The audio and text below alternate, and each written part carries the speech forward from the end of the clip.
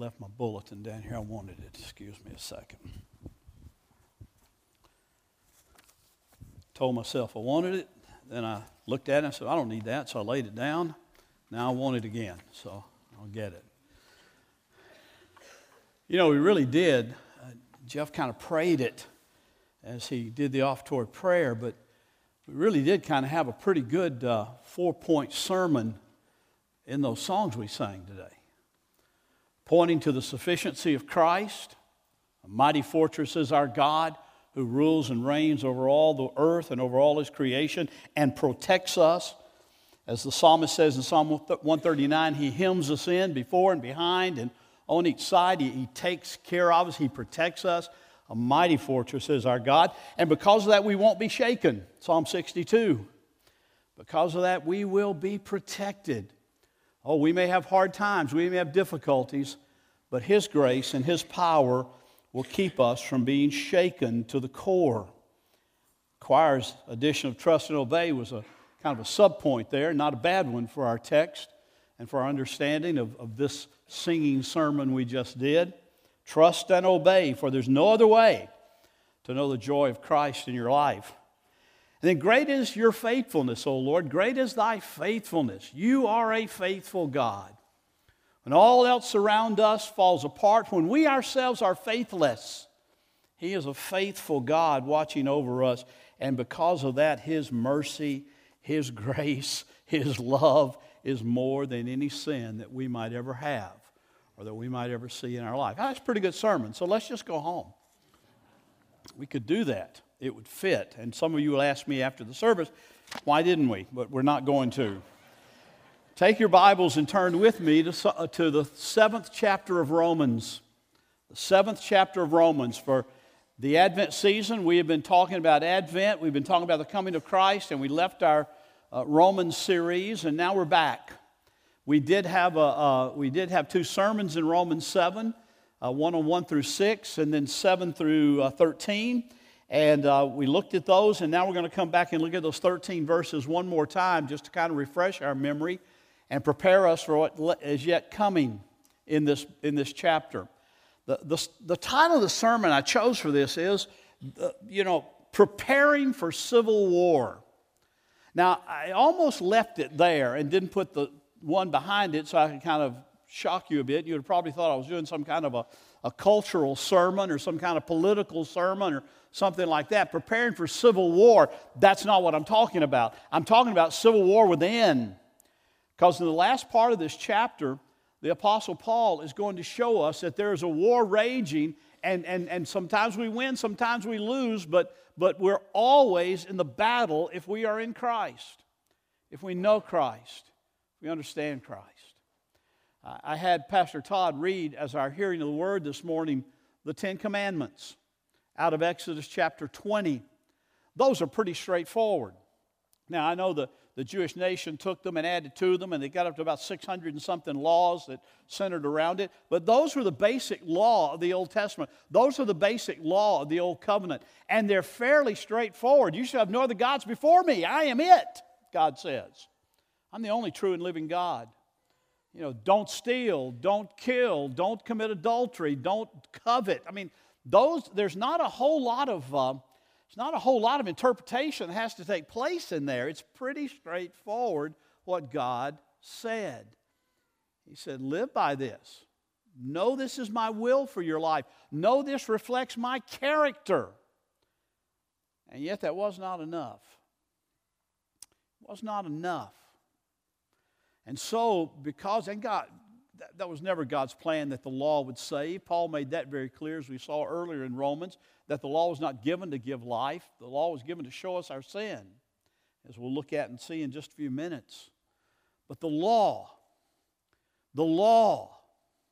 we cringe a little bit when we hear the law. We live under grace, we say, and we don't want to talk about the law. The law is not important anymore. It's only grace that matters now. It's only His mercy is more than anything the law could have ever done. Why do we want to talk about the law?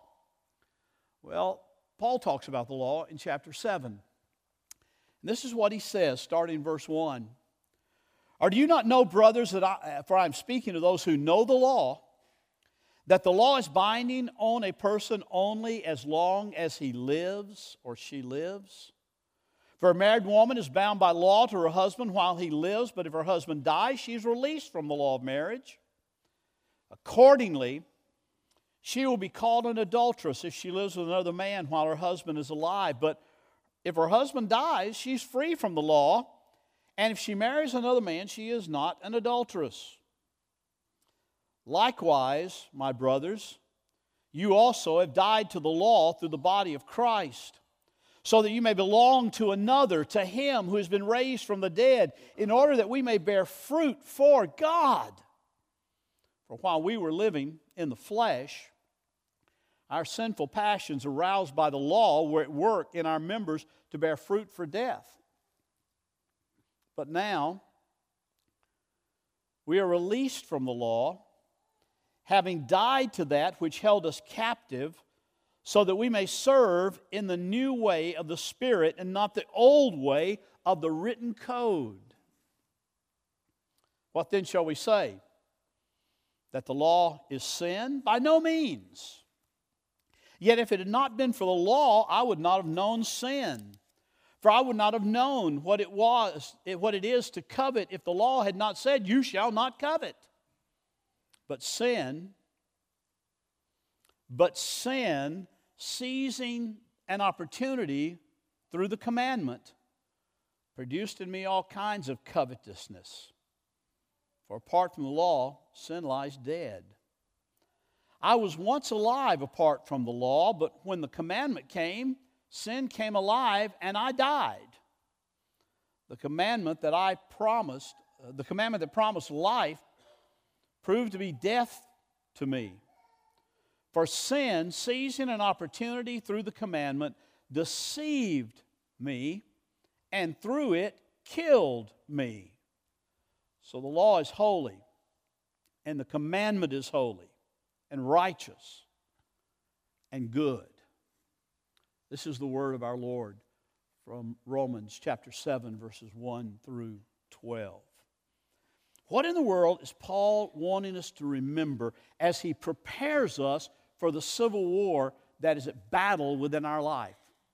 What is it that Paul wants us to reflect upon and think about as far as the law goes and grace goes and death goes and life goes? What is it that Paul is wanting us to reflect upon? I like the way John Stott put it in his little book, Men Made New. He said this, he said, is the law still binding on the Christian? The answer to that is no and yes. No, in the sense that our acceptance before God does not depend on it. Christ in His death fully met the demands of the law, so we are delivered from it by the means of salvation. It no longer has any claim on us to condemn us for sin. It is no longer our Lord. So in that sense, no. There's no claim over us. But yes, in the sense that we still serve. But the motive and means of our service have altered. Why do we serve? Not because the law is our master and we have to, but because Christ is our husband and we want to. Not because obedience to the law leads to salvation, but because salvation leads to obedience of the law or to the law. The law says, do this and you will live. Do this and you'll live. There's a sense in which, apart from what Stott is saying here, there's a sense in which if we could obey the law perfectly, we would live. We didn't have original sin. If we didn't have sin within our very members, we could obey the law and we'd stand before God and say, God, I did it. And God say, fine, you can live. But we can't do that. But the law says, do this and you will live. The gospel says, you live, so do this. Christ has given you life as you have died to self and died to sin and died to the world, the flesh, and the devil. As you have died to all that and you are now alive, Christ says you live. The gospel says you live, so do this. So how do we serve? Not in oldness of letter, but in newness of spirit. That is, not by obedience to an external code, but by surrender to an indwelling Spirit. I love the way Jeremiah and then the writer of Hebrews, quoting Jeremiah, refers to the new covenant. He says, in the new covenant, it's no longer the law that's written on stone tablets, and you look at it and say, I wish I could do that, and I wish I could do that, and I failed here, and I failed there. It's no longer on stone tablets saying, I'm trying my best to do what I can do, and I'm not coming up very well. But now the gospel has written the law on our hearts and on our minds. It's internal, it's Spirit-empowered, it's God at work in us for every single believer. Don't forget that. It's not just for some super saint. It's not just for somebody who's arrived at a certain level in their spiritual walk. It's for every person that is in Christ. This is the truth of the gospel. This is the promise of the gospel. This is the word of the gospel. And that's what Paul wants us to see as he begins this thinking in chapter 7. The principle is quite clear. The principle stated is that death sets you free from legal obligations. That's what he says in the first part of that chapter. He says, brothers, I'm speaking to those who know the law, that the law is binding on a person only so long as he lives. I used the illustration a few weeks ago that you're bound by the law to couple of months ago now, I guess almost, but you're bound by the law out on Highway 39 to drive the speed limit unless you die, and then when you die, you don't have to obey that law anymore. It's kind of silly because you're not around to obey it. But you're not obligated to any law. You're not obligated to the law of paying your taxes if you die. Well, they have found a way to do that through the inheritance tax, I guess, but you know what I'm saying. Somebody's going to pay it for you. You don't have to pay it. I mean, if you die, you're set free from the law. And Paul is saying here, I want you to understand something, that if you are in Christ, you have died. You have died and been resurrected into a newness of life. You have died to self and the old life, the old man, the flesh, and you are alive by the grace and the glory of the Lord Jesus Christ. So the principle is simply this: death sets you free. While we were sinners, the law had dominion over us.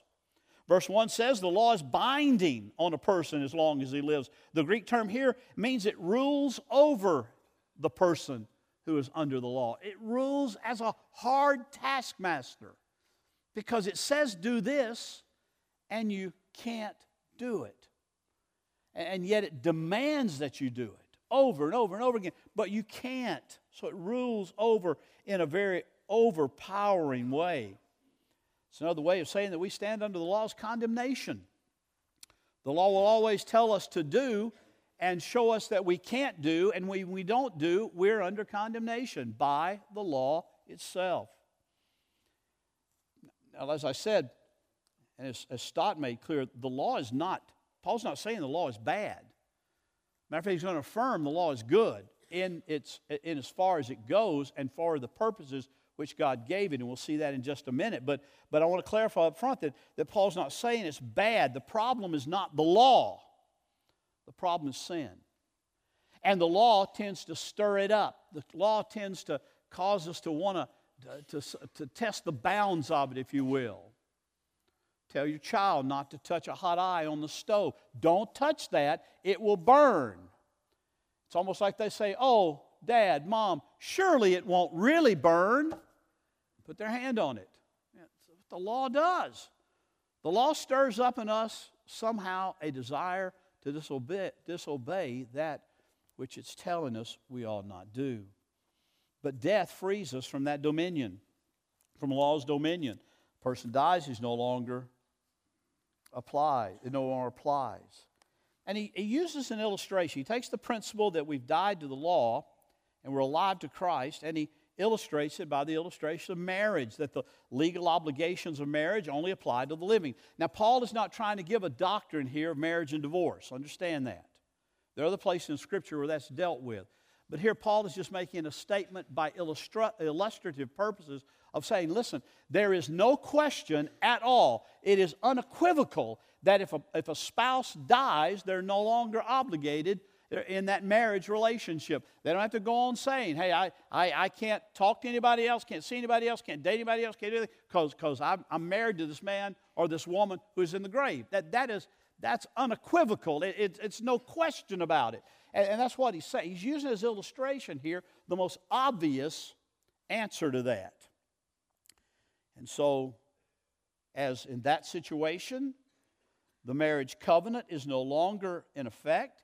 In our situation, the covenant of the law is no longer in effect. Paul says, in applying this, he says, that before you died to the law, you were living in the flesh, in verse 5. He says very clearly, for while we were living in the flesh, our sinful passions were aroused by the law, stirred up by the law. They were at work in our members to bear fruit for death. And you say, wait a minute, Bill, I'm still living in the flesh. Still got flesh, bone, blood, still alive in the flesh. When Paul talks about flesh here, he's not concerning himself with reference to our physical bodies. He's talking about our sinful, fallen nature. He's talking about we have died in sin. And when we are living in Adam, as he said earlier in this book, when you are living in Adam, you are living in the flesh. When you are in Christ, by virtue of grace and faith and salvation and regeneration, when you are in Christ, you are no longer in the flesh, although you have flesh and blood. You are now in Christ, and you have died to the old life, and you are alive now in Christ. And that relationship changes everything. Everything. Sin is like fire. It burns. Our passions, our sinful passions, Paul says, verse 5, are aroused or stirred up by the law. The law doesn't cause us to sin, but it gives sin an opportunity. It stirs it up. It challenges it. It's almost like somebody saying, you could never do that. You want to bet? Watch me. I grew up that way. My personality is just that way. You say, well, you can't. Nobody can do that. I'll say, well, watch me. I'll do it. Many times I fail, but it's stirred up that I'm going to do it. So sin is like fire, and the law is like oxygen. The oxygen is good, very good. You got to have it to live, but it causes the fire to grow.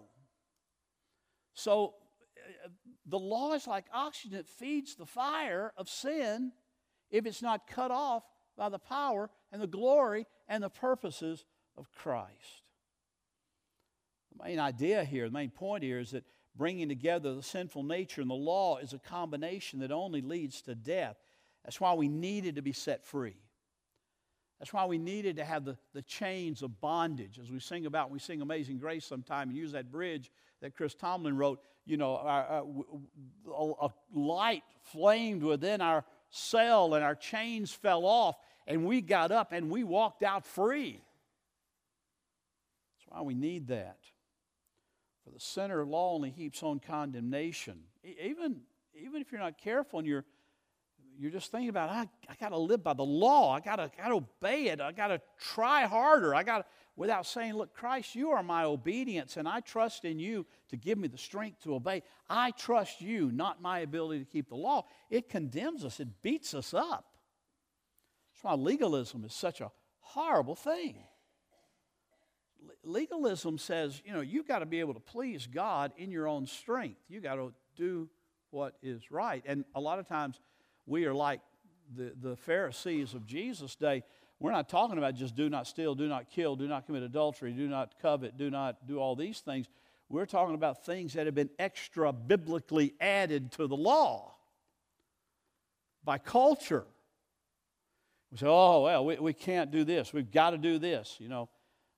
I grew up in a time in Southern Baptist churches where we had the envelopes, not like our envelopes, but it had envelopes on it every Sunday, read my Bible daily, prayed daily. How many contacts did I make for the church? I remember as a 6th grade boy, I rarely read my Bible. I was not a believer at that point. I read my Bible daily. I rarely prayed, but I checked. I wasn't going to let them think I wasn't spiritual. And contacts, I'd usually look at Jimmy Hugh White on one side and Ronald Dulaney on the other side, and I'd watch what they wrote down, and I would at least match or exceed their contacts. Because that would make the teacher think I was a whole lot more spiritual than Jimmy Hugh or Ronald, you know. It was just easy to do. That was legalism. I was trying to say, here's who I am. Here's what I am in my own strength, in my own ability. Paul says all of that is death-giving, spiritual death-giving. Paul said you died to the law. How'd you die to the law? You died to the law, he said in verse 4, through the body of Christ. Your faith in Christ joins you to Him. Thus, when Christ died on the cross, you died with Him. We dealt with that before, that we always like to talk about Christ died for me on the cross, and that is an absolute truth. But in reality, folks, if you are in Christ, if you are joined to Christ by faith and by His grace, He didn't just die for you on the cross, you died on the cross with Him. That was your death. And His resurrection becomes your resurrection from the dead, and to walk in newness of life. Why in the world did you need to die from the law? Why did you die from the law? Well, Paul says you died from the law in order to have a new relationship. Verse 4, likewise, my brothers, you also have died to the law through the body of Christ, so that you may belong to another, to Him who has been raised from the dead, in order that you may bear fruit for God. You've gone from one relationship, a relationship that leads to death, to a new relationship which is brought about by the death, burial, and resurrection of Christ. You now have a relationship not with just self and sin. You have a relationship with Christ. You're in a new relationship forever if you are in Christ. If you are in Christ. Have a new relationship. Have a new obedience. In order that we may bear fruit for God, it says there. Paul says that's very clear. And he's not just talking about that we might win other people to Christ, although I think that's a part of it. But I think he's talking about the fruit that we bear, the life that we bear, the testimony that we give, whether it leads to conversion of others or not, is fruit for God to show His glory and show His grace to everyone we come in contact with. And just have a new ability, a new strength, verse 6.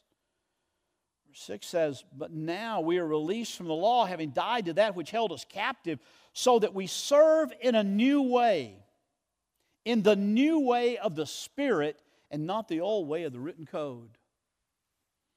We don't walk around with a law book in our pocket and say, oh, what do I do here? How do I do this? No, we live in a power of the Spirit. We live in an ability of the Spirit within us, strengthening us. Doesn't mean there when he says, not by way of the written code, it doesn't mean that the written word is bad. It means that the Bible is only words on a page unless we have the power of the Spirit within us to see it, understand it, and obey it. Anybody can read the Bible, and anybody can read the Ten Commandments and say, yep, got to do that, got to try that. And some will even rationalize that they've done it. Had somebody not long ago tell me, well, I've kept the Ten Commandments my whole life. Sound like the rich young ruler that met Jesus. Jesus said, oh, really? Okay, one thing you lack. Go and sell everything you got and give it to the poor and come follow me. The problem was they were depending on the law. They were depending on their ability to keep the law, not depending on Christ, which brings life out of death. Well, if the law doesn't save us, what is its purpose, Paul wants us to see. Quickly, the law defines sin for us. It just does it. The law defines what sin is. He said in verse 7, what shall we say? Is the law sin? By no means. Yet if it had not been for the law, I would have not known sin. Wouldn't have known what it was. Wouldn't have understood what God's standards are. The law makes that clear. The law defines sin. Only God can reveal what sin is. Only He can define right and wrong. Why do you think Paul chose one law out of all 10, the law of coveting, to illustrate that point? You don't have to answer me, but think about that. Why do you think why didn't he say, just as I would not have known it was wrong to commit adultery had God's word not told me, though God's law not told me? Why didn't he use that one? Why didn't he say, I wouldn't have known it was wrong to steal or to kill if I hadn't known the law? All that's true. Why do you think he chose coveting?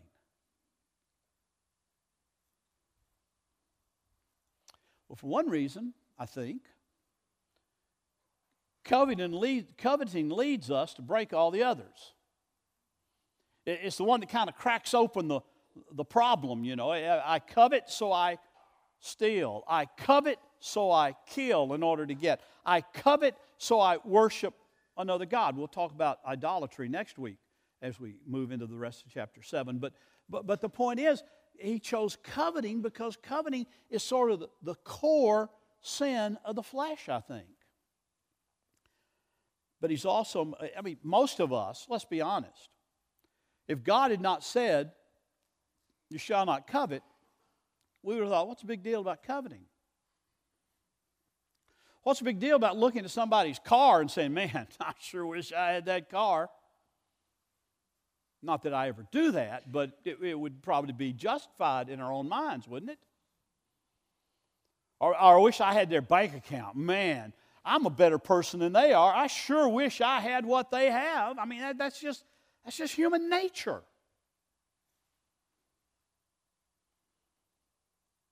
But we would probably justify it. So Paul says, remember that one. Because only God can reveal what is a sin. He is the only one who can define right and wrong. Now, we live in a day that challenges that every day. We can live right and wrong. The atheists can know what's right and wrong of their own. Really? What's their standard? Whatever they want to be right and wrong. Whatever is best for them is right.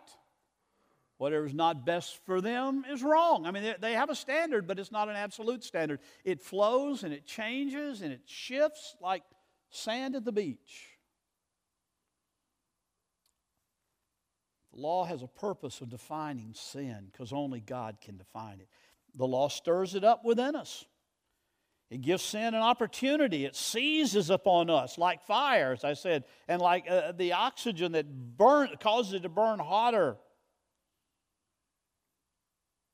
Stirs it up. We typically, as human beings, really do insist on the right to do something that is forbidden. God says it's sin. We don't like that. So we say, I'll do what I want to do. We'll be Frank Sinatra and saying, I did it my way. Because my way is the most important way. My way is the way that matters. My way is the way that I want. That's what happens when the law stirs up sin within us. And that's in verse 8 where Paul deals with that. And then finally, Paul says that it exposes sin in us in verses 9 through 11. So I once was alive apart from the law. That is, I thought I was living, but then the law came, the commandment came, and I recognized that I was dead. The very commandment that promised life. You heard it read as Paul expresses, and as Pastor Todd read from the Ten Commandments earlier in Exodus chapter 20. It promises life. You do this and live. The problem is we can't do it.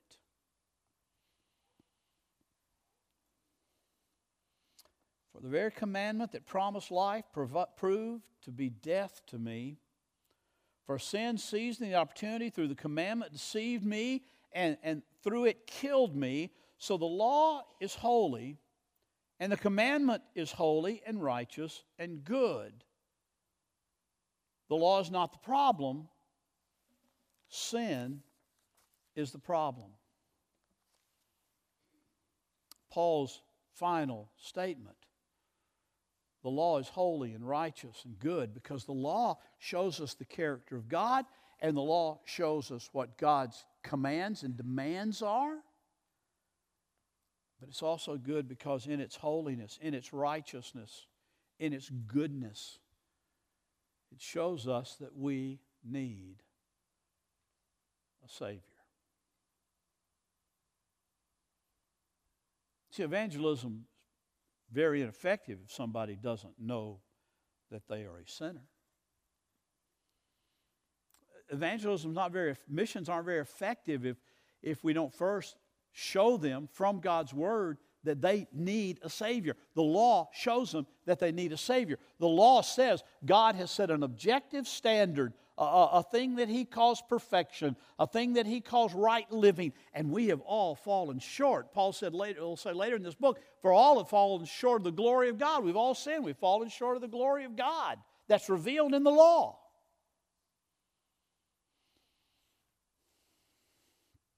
I love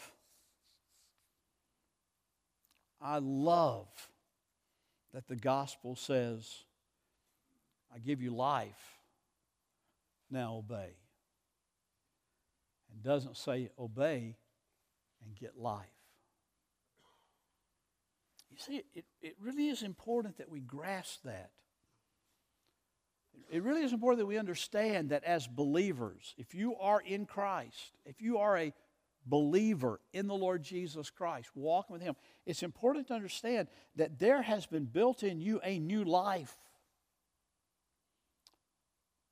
a new ability, a new source of strength, a new source of encouragement, a new source of walking in the light as He is in the light, out of the darkness in which you once lived. It's important to understand that if you're in Christ, something has really happened. Just didn't add Christ on and say, here's my Christ, I'll call Him up whenever I need Him. You just want to add Him onto your life and say, now Lord, I'll come to you when I really get in a bad way, but I don't need you right now. No, it's an internalized change completely by the power of the Holy Spirit.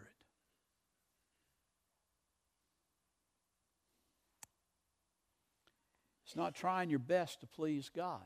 Do I want to please God? Absolutely. Do I think that for 1 minute I can do it myself? Absolutely not.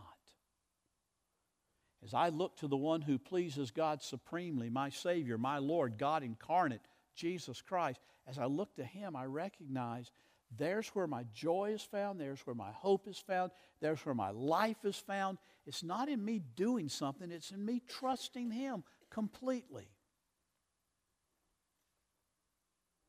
So tomorrow, this afternoon, it's not a matter of how good you can be. It's a matter of how great He is.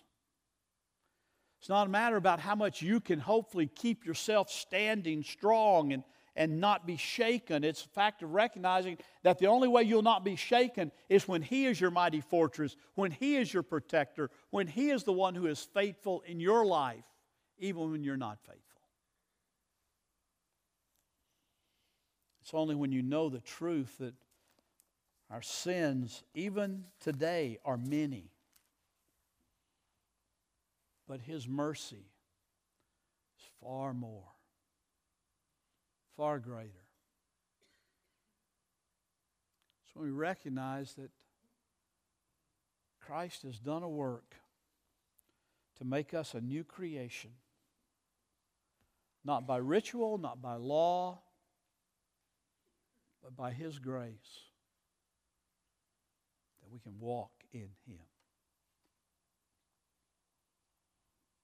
See, it comes down to the matter of at this passage, and we'll get into the Civil War next week. We're just preparing for it now, but it really comes down in this passage to ask you this simple question. What's happened in your life? Did you take on religion? Did you decide it's good to go to church? Or did you come to Christ saying, Lord,